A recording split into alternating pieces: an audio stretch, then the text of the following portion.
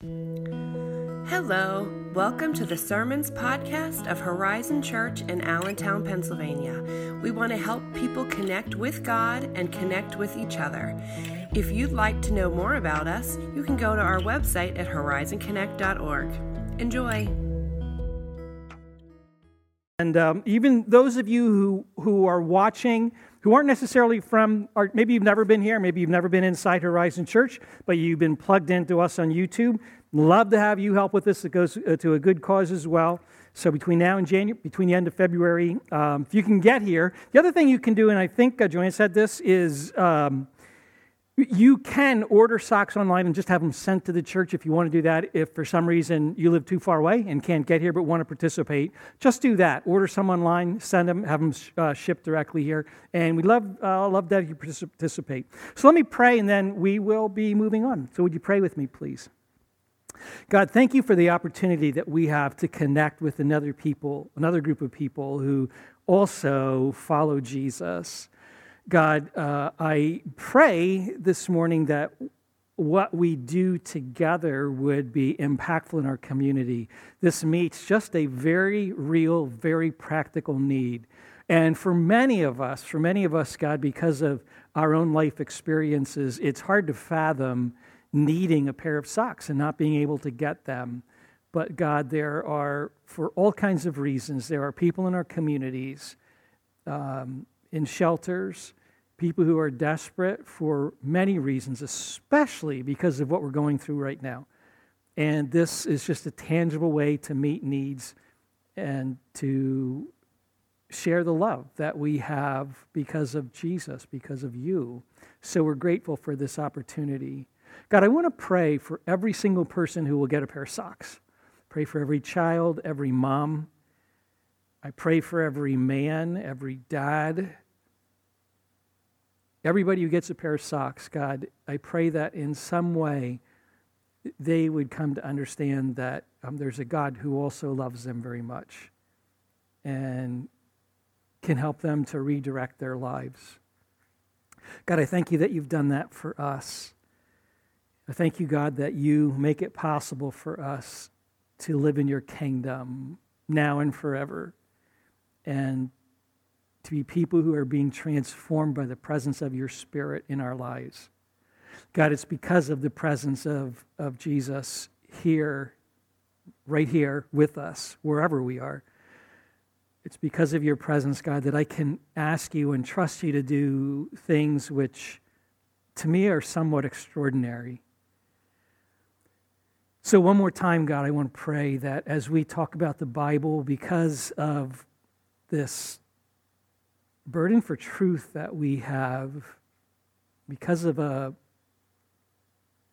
an anxiousness about never wanting to tell somebody the wrong thing, I pray that through your Spirit, God, that you would help all of us from being influenced the wrong way if I say anything that isn't true or accurate.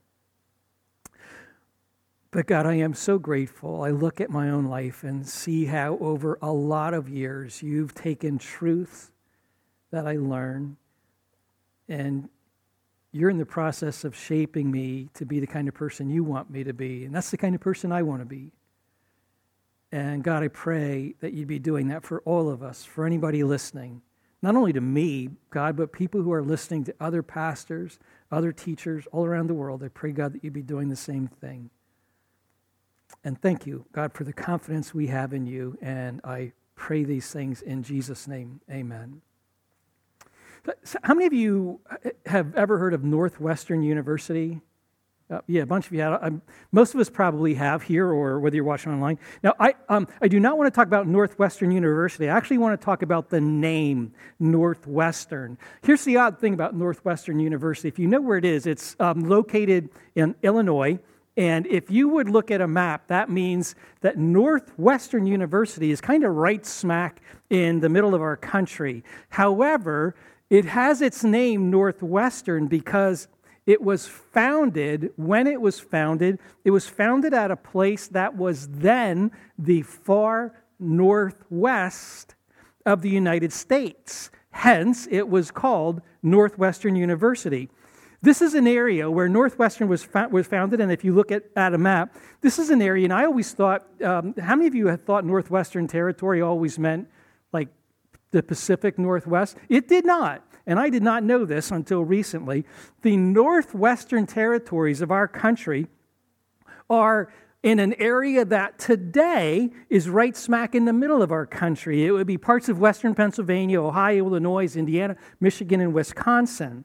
And at the time, back in the day, this area was thought of as wild country. It was thought of as the wilderness. Now, everybody knew that the Native Americans had lived there for millennia, but at the time, there were no U.S. settlers, no settlers from the United States living there, until just after the Revolutionary War. And right after the end of the Revolutionary War, there were some settlers who lived in the East Coast, along the East Coast, who started to cross those mountains in the middle of Pennsylvania, and they started to establish right on the other side of the Ohio River, they started to establish the first settlement in the Northwestern Territories. And the first settlement was a little settlement still there today called Marietta, Ohio. And Marietta, Ohio is still there today. And they settled there. And I just finished reading a really, really good book about these first pioneers.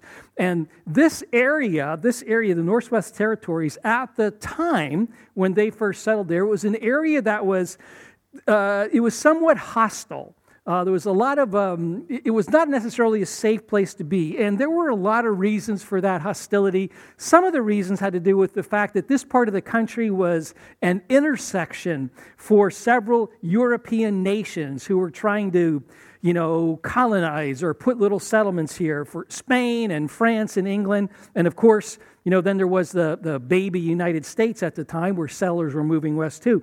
So there was this conflict between European nations, but then obviously the conflict we all know about, this territory was being yanked away, stolen from Native Americans by these settlers. So although the earliest settlers in Marietta, Ohio, although they at first had really good relationships with the Native Americans, and the other people that were settling, joining them, there came a time when there was a great deal of hostility, open warfare, and murder that was going on. So all of the pioneers that were in Marietta, Ohio, they had to leave their homes and they had to leave their farms and they had to go live together in what was called the stockade. Now, the stockade was really a tiny little fort.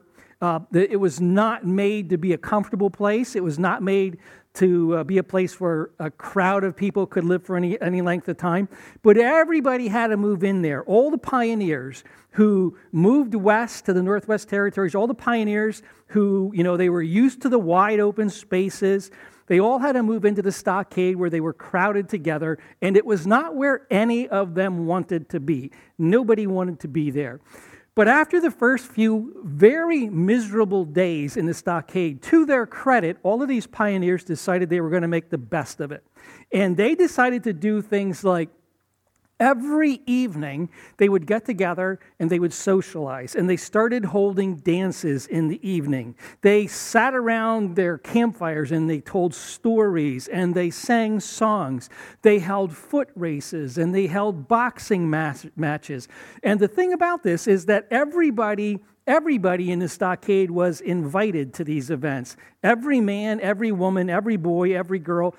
There were no distinctions at all between the rich people and the poor people, between the farmers and the business people. There were no distinctions between anybody at all, between any social classes. It was just us. And they were forced to live together this way for 3 years. For 3 years. And then peace came. And when it did, everybody left the stockade and they went back to their farms and they went back to their isolated homes. And oddly enough, what they all said was, that was the best time of our lives. They wrote in their journals and they wrote in their letters home things like this: how we miss the fondness we had for each other then. One of them wrote this: We were united in bonds of friendship like one great family, bound together in a common brotherhood. In after years, when each household lived separate, we looked back on those days with satisfaction and pleasure as a period when the best affections of the heart were called forth. Now, does it surprise you at all that the very best time of their lives was a time when they lived life in community? Does it surprise you at all that the best time in life was a time when they lived with each other? And does it surprise you that people would willingly walk away from something they knew to be good and to be the best so that they could pursue an American dream that they knew would never bring about the best? Does it surprise you that human beings choose second best? It does not surprise most of us, I'm sure, because we see it every single day. We make the same kind of decisions all the time. Because to be in community is hard. It is just hard. Relationships are hard.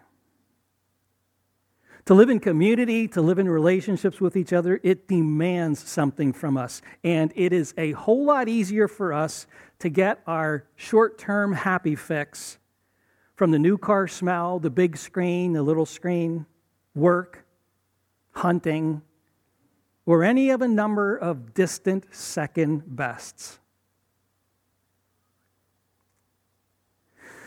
But a follower of Jesus I am, and so are you. And so I know that you will all want the best, as do I.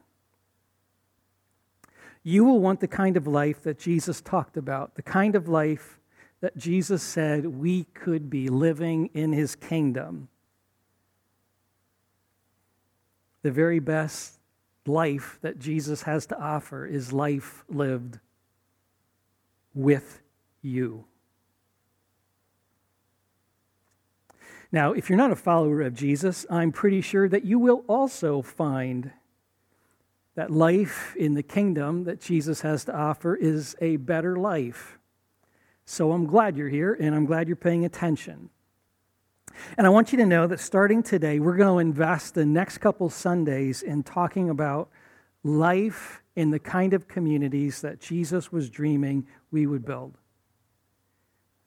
which is life with you.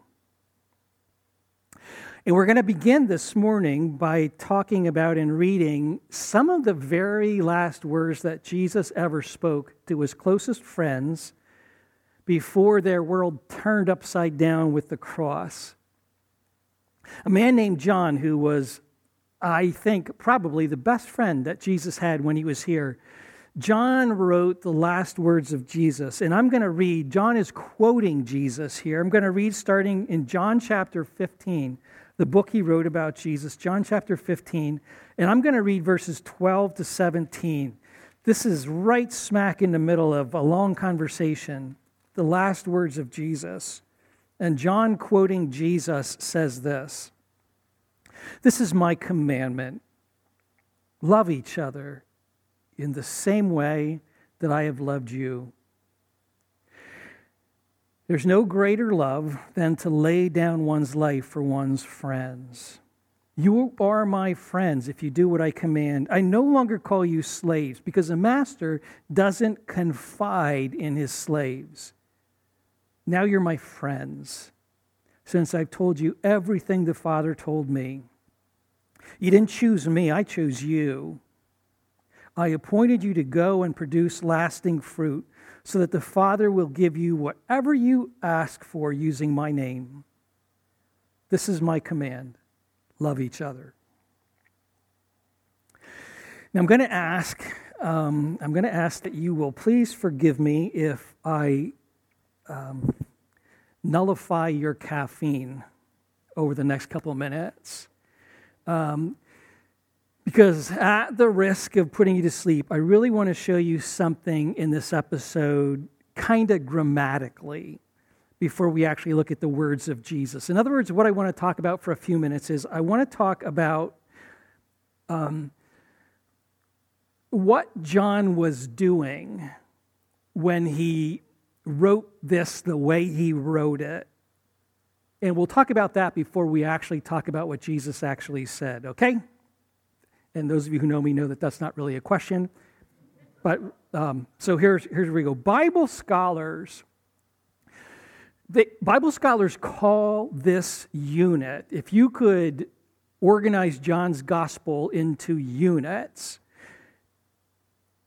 Bible scholars call this unit the, quote, final discourse of Jesus. Just a fancy way of saying these are Jesus' last words.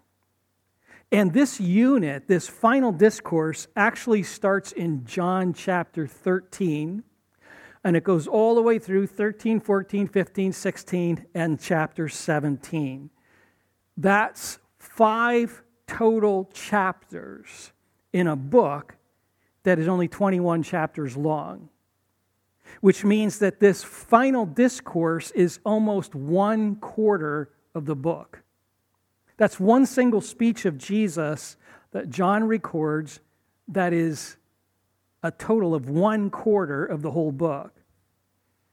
So I would say John thinks that these words are pretty important, right? If he devotes 1/4 of the book to it. Now, here's the other thing that's going on in the way that John organized this. Not only is John taking up a whole lot of the book, but John is a Hebrew. And the Hebrew mind organizes their thoughts, especially when they write them down. They organize their thoughts differently than we do. Most of us, because of our cultural upbringing, we organize our thoughts, especially when we write them down, we organize our thoughts in kind of a linear fashion. We start a story and we go somewhere, and usually the climax of the story is towards the end. We move in a straight line from beginning to end. The Hebrew mind is different. They organize their stories, their literature, in a different kind of way. Now, typically, it's called a chiastic structure. You don't need to know the words. That's more than you need to know. But there's an example of what a chiastic structure would be like. It's how it's organized. And what's important in the chiastic structure, the way the Hebrew mind works when it writes something down, is that the climax, the most important part, doesn't come at the end. It usually comes right smack in the middle. It's almost like a circular kind of thing. They start, they get to the middle, the important thing, and then they go back to the start. And that's usually the way Hebrew thought is organized. Now, that does not mean that the rest is unimportant. It simply means that if you can figure out what's at the center, then you know that everything else in one way or another is rooted to or tied to the center. Here's why I'm telling you this. Most Bible scholars know, those at least who understand the Hebrew mind, that the verses I read to you, verses 12 to 17, they are the center point of this entire conversation from chapter 13 all the way through the end of chapter 17. These are the center point of how John organizes this conversation. Now, that does not mean that you can go home and count the verses and there will be the same number before and after. It's not what it means. It means that if you could outline what John is writing down, that John has written this in such a way that these verses are central to what John is saying. Every other idea that John writes in this whole discourse as he records it, every other idea in one way or another is rooted in these few verses. That's the idea. Now, one more thing about this. Not only are these verses central, but if you have your Bible open to what I was just showing you, if these are the central point, you will also notice, if you can still look at your Bible, that this section is bracketed. In other words, it begins and it ends with the exact same phrase. And the phrase is, in verse 12 and verse 17, the phrase is, this is my command. Love each other. That's how it begins, and that's how it ends. And anybody who knows Jesus is not surprised by this at all. Because this is who Jesus was when he was here in person. When Jesus answered questions about what is most important to God, he answered by saying love. Love God and love others. And everything else Jesus said, quoting Scripture, everything else hangs from here. Love God, love others. So it should surprise nobody that when Jesus is speaking his last words pre-cross, he says, guys, here's where we are. You need to love each other. Now, if you're looking at your Bible, or if you remember, you may remember that there is one very short little phrase that is so important. It comes at the end of that phrase in verse 12 when Jesus says, here's my command, you should love each other. And in verse 12, he adds one very important little phrase, and that phrase is, in the same way that I've loved you. This is my command. Love each other in the same way that I've loved you. Which means that for Jesus, this isn't just a command. Jesus is saying, what I am is what you're supposed to be. What I've done is what I want you to do. Which means we can actually draw some lessons from Jesus, from what he said and from the kind of life he lived. We can draw some lessons to figure out what's the kind of community that Jesus is hoping we will build. So here's the first lesson that I've learned from what Jesus is saying here and from looking at his life. I noticed that there is a kind of progression. And what I mean by this is Jesus said this, and this is really odd. Maybe you caught it when I read this. Jesus says this. He says, I no longer call you slaves, but I call you friends. And that's the progression I'm talking about. This movement from slaves to friends.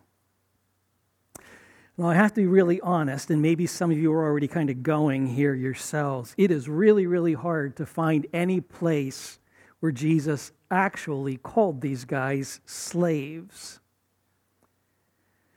But I will say this. According to some history that I read, the relationship between a rabbi, and Jesus was a rabbi, the relationship between a rabbi and his disciples, his students, was often described as a relationship between a master and his servants. It was typical to describe that relationship this way, between a master and his servants. And I think the reason for that was that when a disciple chose a rabbi, and that's usually the way it went, by the way. Hardly ever, until Jesus came along, did it go the other way, where a rabbi would choose his disciples. It didn't usually work that way. So normally, when a disciple chose his rabbi, a disciple would voluntarily put himself under the authority of the rabbi. And the disciple would be saying to the rabbi, he would be saying, Rabbi, teach me how to live. I want to know everything that you have to offer. Show me everything that you know about life. I am yours to command. Teach me everything. Now, this is where it gets interesting with Jesus. Unlike every other rabbi we know about, where the disciples chose their rabbi, Jesus turns it upside down, and Jesus chooses his disciples. And if you would go to the Gospel of Mark, written by another friend of Jesus, in the beginning of Mark's Gospel, when Mark is talking about the time when Jesus chose these disciples. Mark chapter 3, Mark writes this: Jesus appointed 12 of them that they might be with him. And that's an extraordinarily simple but a huge sentence. That what Jesus set out to do with these men is to be with them, and they with him. What Jesus was doing over the next few years of her life was to simply be with them as they learned how to do his kind of a life. They walked everywhere together, they talked together, they ate, they slept, they fished.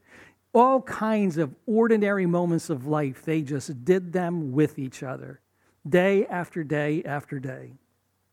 And then, of course, with Jesus, there were those just extraordinary moments of life. Like the time when a group of 4 friends interrupted a crowded Bible study that Jesus was having by knocking a hole in the roof and lowering a friend down through that hole in the roof so that they could get this friend in the presence of Jesus.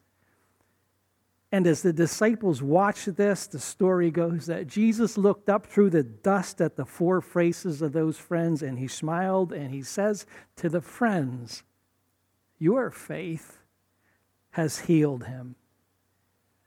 And it did, and he gets up and walks away.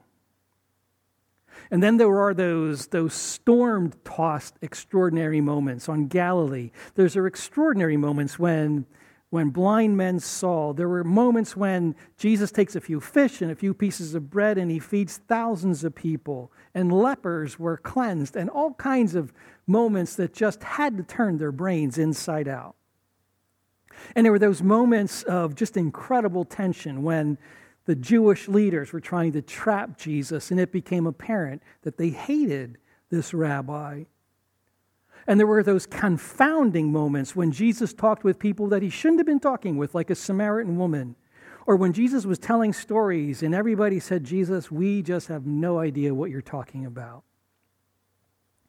And all of those experiences, those normal experiences of just walking and talking and sleeping and eating, and all of those incredible experiences, they were all of them, they just accumulated one after the other, and they piled up one after the other, after the other, after the other, and it became a life that they just all shared together. And in some ways, that's the definition of friendship. That's the definition of living in community. Sharing the experiences of life. One after the other, we just share the experiences of life.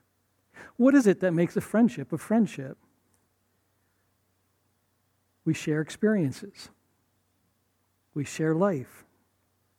Last evening, Donna called me to the front window of her house. She saw a display of gorgeous orange as the sun was setting.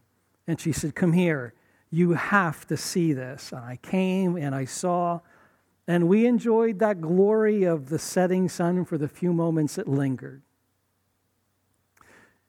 Here's the question. Why did Donna call me?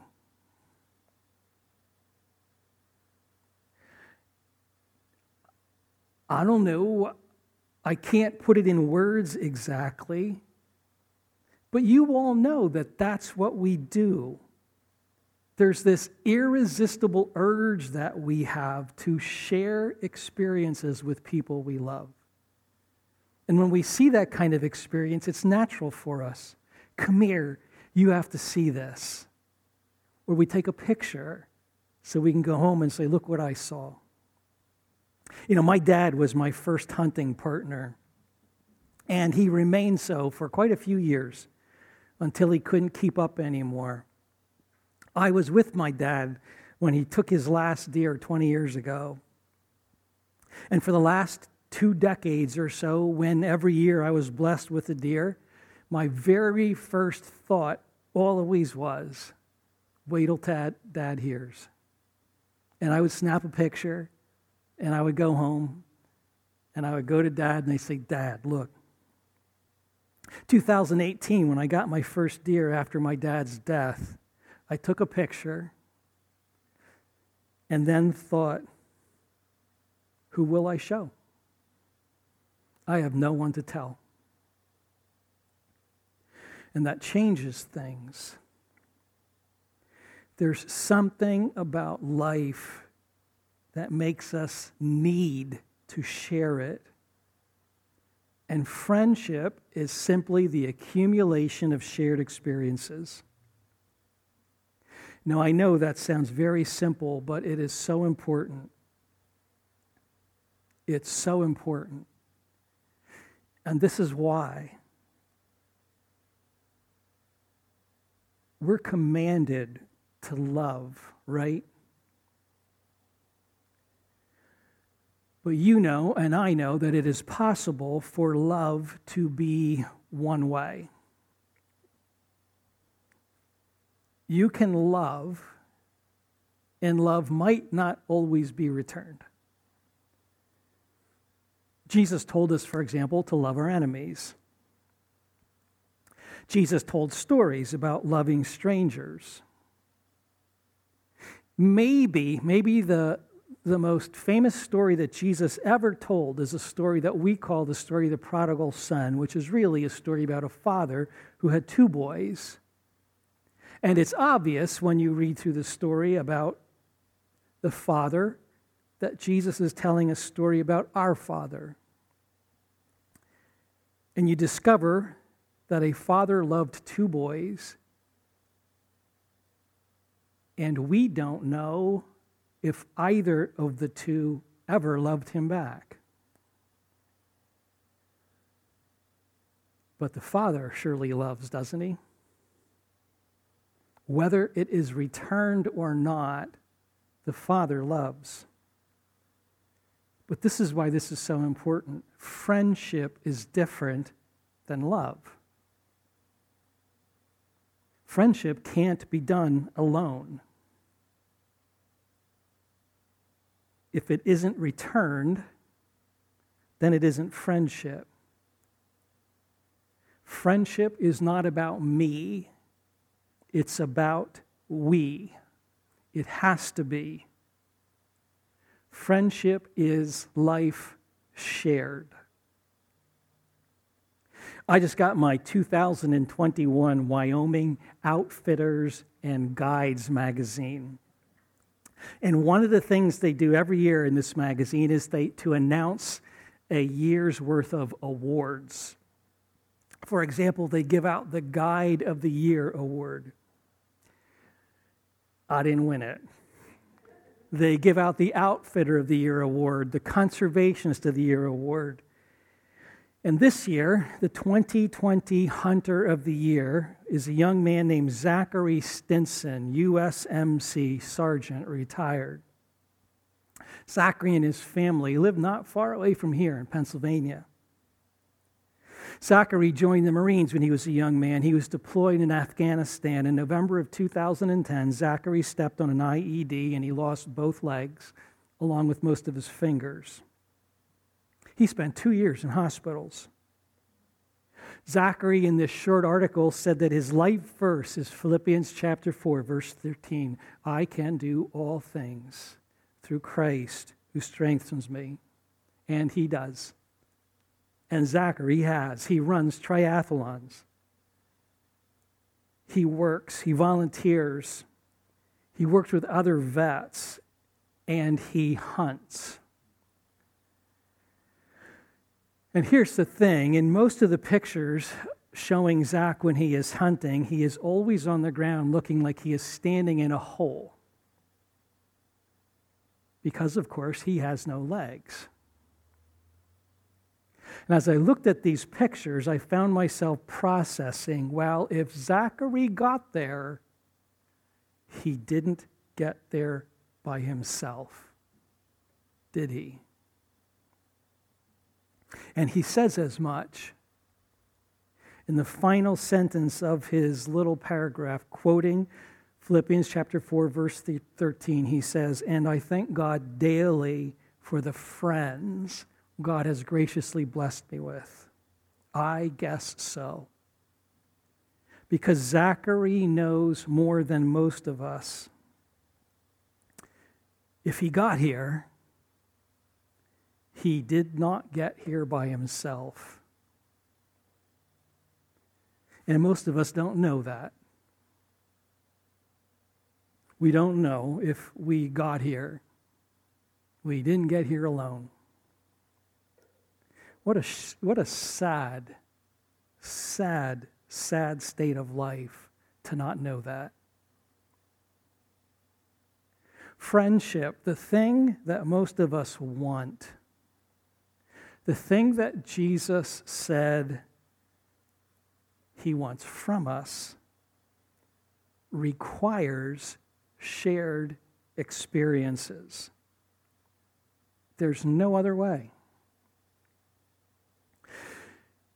So here we are at the start of a new year. What can you do? What can I do in 2021 to be a better friend? What can we do to be better at being friends? How are you going to include other people in your life? Which leads me to a warning, and this is the second thing that I noticed in Jesus' lesson. Jesus actually said friendship is costly. There's a price tag that comes with friendship. Jesus said it this way when talking to his friends. He said, there's no greater love than to lay down one's life for one's friends. Now, I think it's really interesting, and I think that this is actually important. When Jesus said that during this final conversation with his friends, he said it pre-cross. So his friends, when Jesus said that sentence about laying down one's life for his friends didn't know what was coming.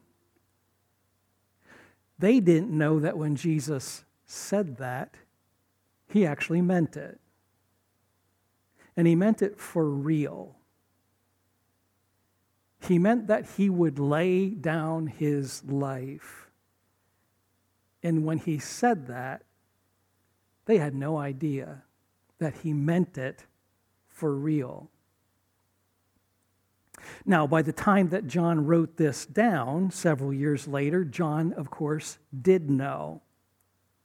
John was looking back, and he was writing a story about something he didn't understand at the time, but something that he understood when he wrote it.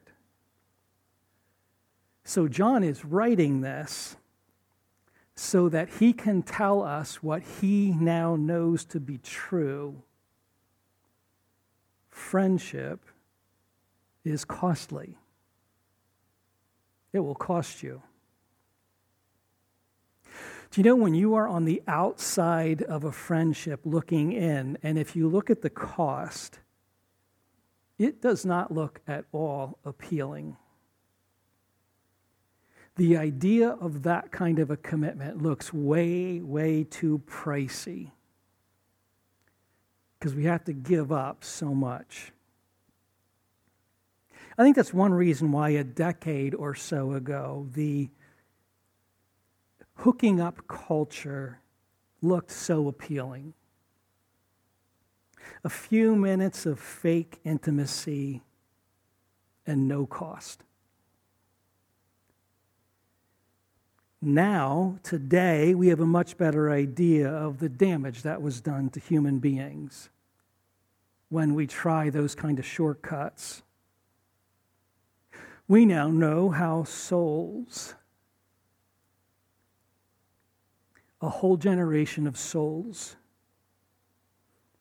has been deeply scarred and shattered by shortcuts. Because intimacy doesn't come that way. It doesn't come cheaply. There are other words for what the hooking up culture is, but intimacy or friendship or love, it is not. So John records the words of Jesus to let us know, if you want life in his kingdom, you have to know it will cost. There's a price tag. So, if I am tempted to commit to a relationship, I am obviously going to have to give up some things.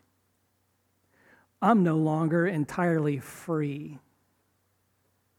And that's a scary thing. Lots and lots of us think, well, I don't want to give up my freedom. I want to be able to spend my time the way I want to. I want to be able to spend my money the way I want to. I don't want to be tied to someone else. And I admit that there is a certain kind of appeal to that kind of narcissistic freedom. My life is mine. I want to live it the way I want. But here's the thing. What I lose by refusing to commit to you, what I lose is a deeper kind of freedom and a deeper kind of love that can never be known if you refuse to pay the price. This is so important. Stick with me so it makes sense. There's a guy no longer living, a guy named G.K. Chesterton, who was a brilliant man. He was probably a top 10 influencer in our world 2 generations ago during the lifetime of my great-grandparents. He wrote about this exactly, and he said, when I make a commitment, I am making an appointment with myself for some unknown time and in some unknown circumstances. And the appointment I'm making is, this is the kind of person I am going to be. I am saying to you, I don't know what's going to happen, but you can trust me. You can trust me. And trust makes possible a kind of freedom and a kind of love that cannot be known any other way. When a commitment is kept in that unknown time and those unknown circumstances, when a commitment is kept, trust grows. And when it isn't kept, trust is broken, and you have to start all over again, and it is so much harder. But that trust that is growing leads to the kind of relationships that most of us want to be living. It leads to the kind of love that most of us want to have. So you have to decide, am I going to pay the price? Am I willing to pay the price in self-disclosure? Am I willing to pay the price in time? Am I willing to pay the price in being willing to receive, to be the one sometimes who is needy and not just the one who gives? Am I willing to pay the price in being truthful? Am I willing to pay the price of grace? There's a pastor named David Stone who used to write a whole lot about his favorite uncle, Greg. Now, Greg had cerebral palsy. He was a quadriplegic, which means that Greg lived all of his life, as long as David had known him, he lived all of his life in an electric wheelchair.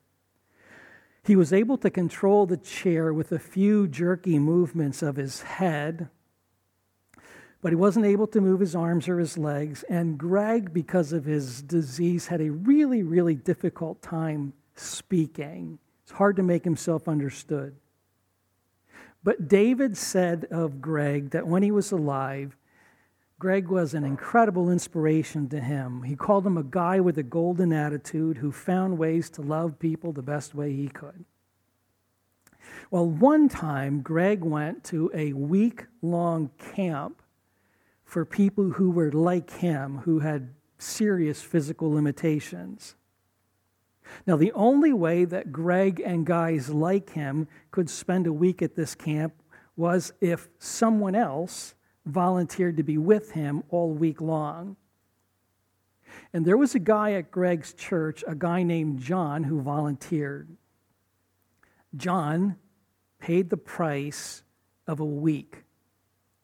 For one solid week, 24 hours a day, John was with Greg. Every bite of food Greg ate, John fed him. Every drink, John gave him. Every bathroom break, John assisted and cleaned up Greg. Every shower, John washed him. Every bit of clothing Greg put on, John put it on. John slept for a week on the concrete floor on an air mattress beside Greg's bed.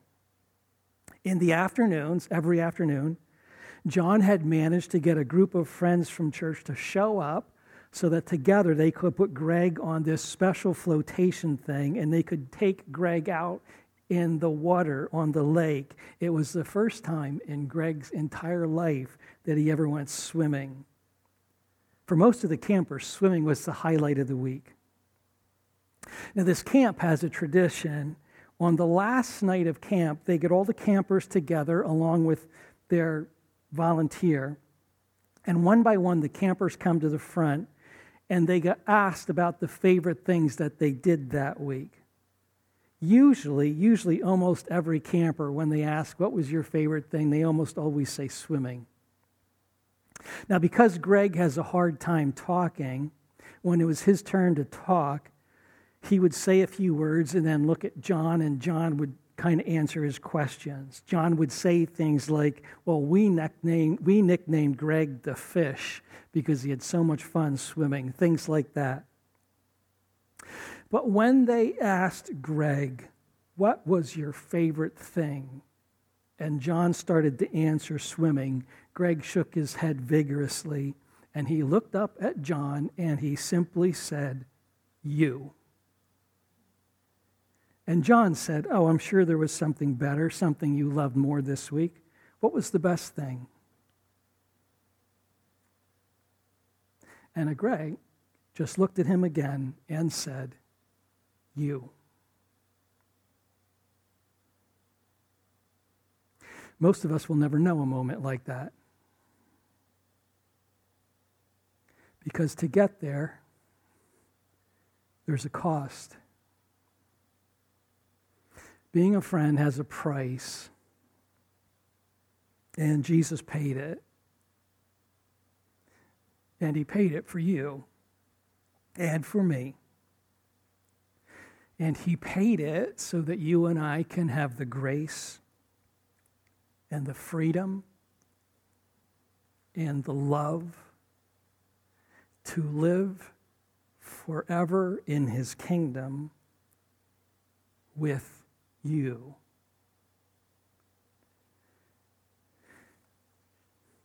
He's the only one who makes it possible to live this way, to live life with you. Let's pray.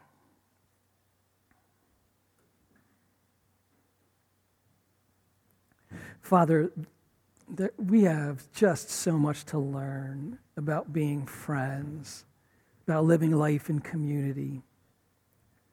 God, I have so much to learn. Sometimes I'm simply not willing to pay the price because the cost is steep. And by failing to pay the price, I'm losing so much freedom, so much grace, so much love. God, I pray that you would enable us as people who love you and who follow Jesus. I pray, God, you'll help us to be willing to build our lives around community, life with you, and life with each other. I pray this in Jesus' name. Amen.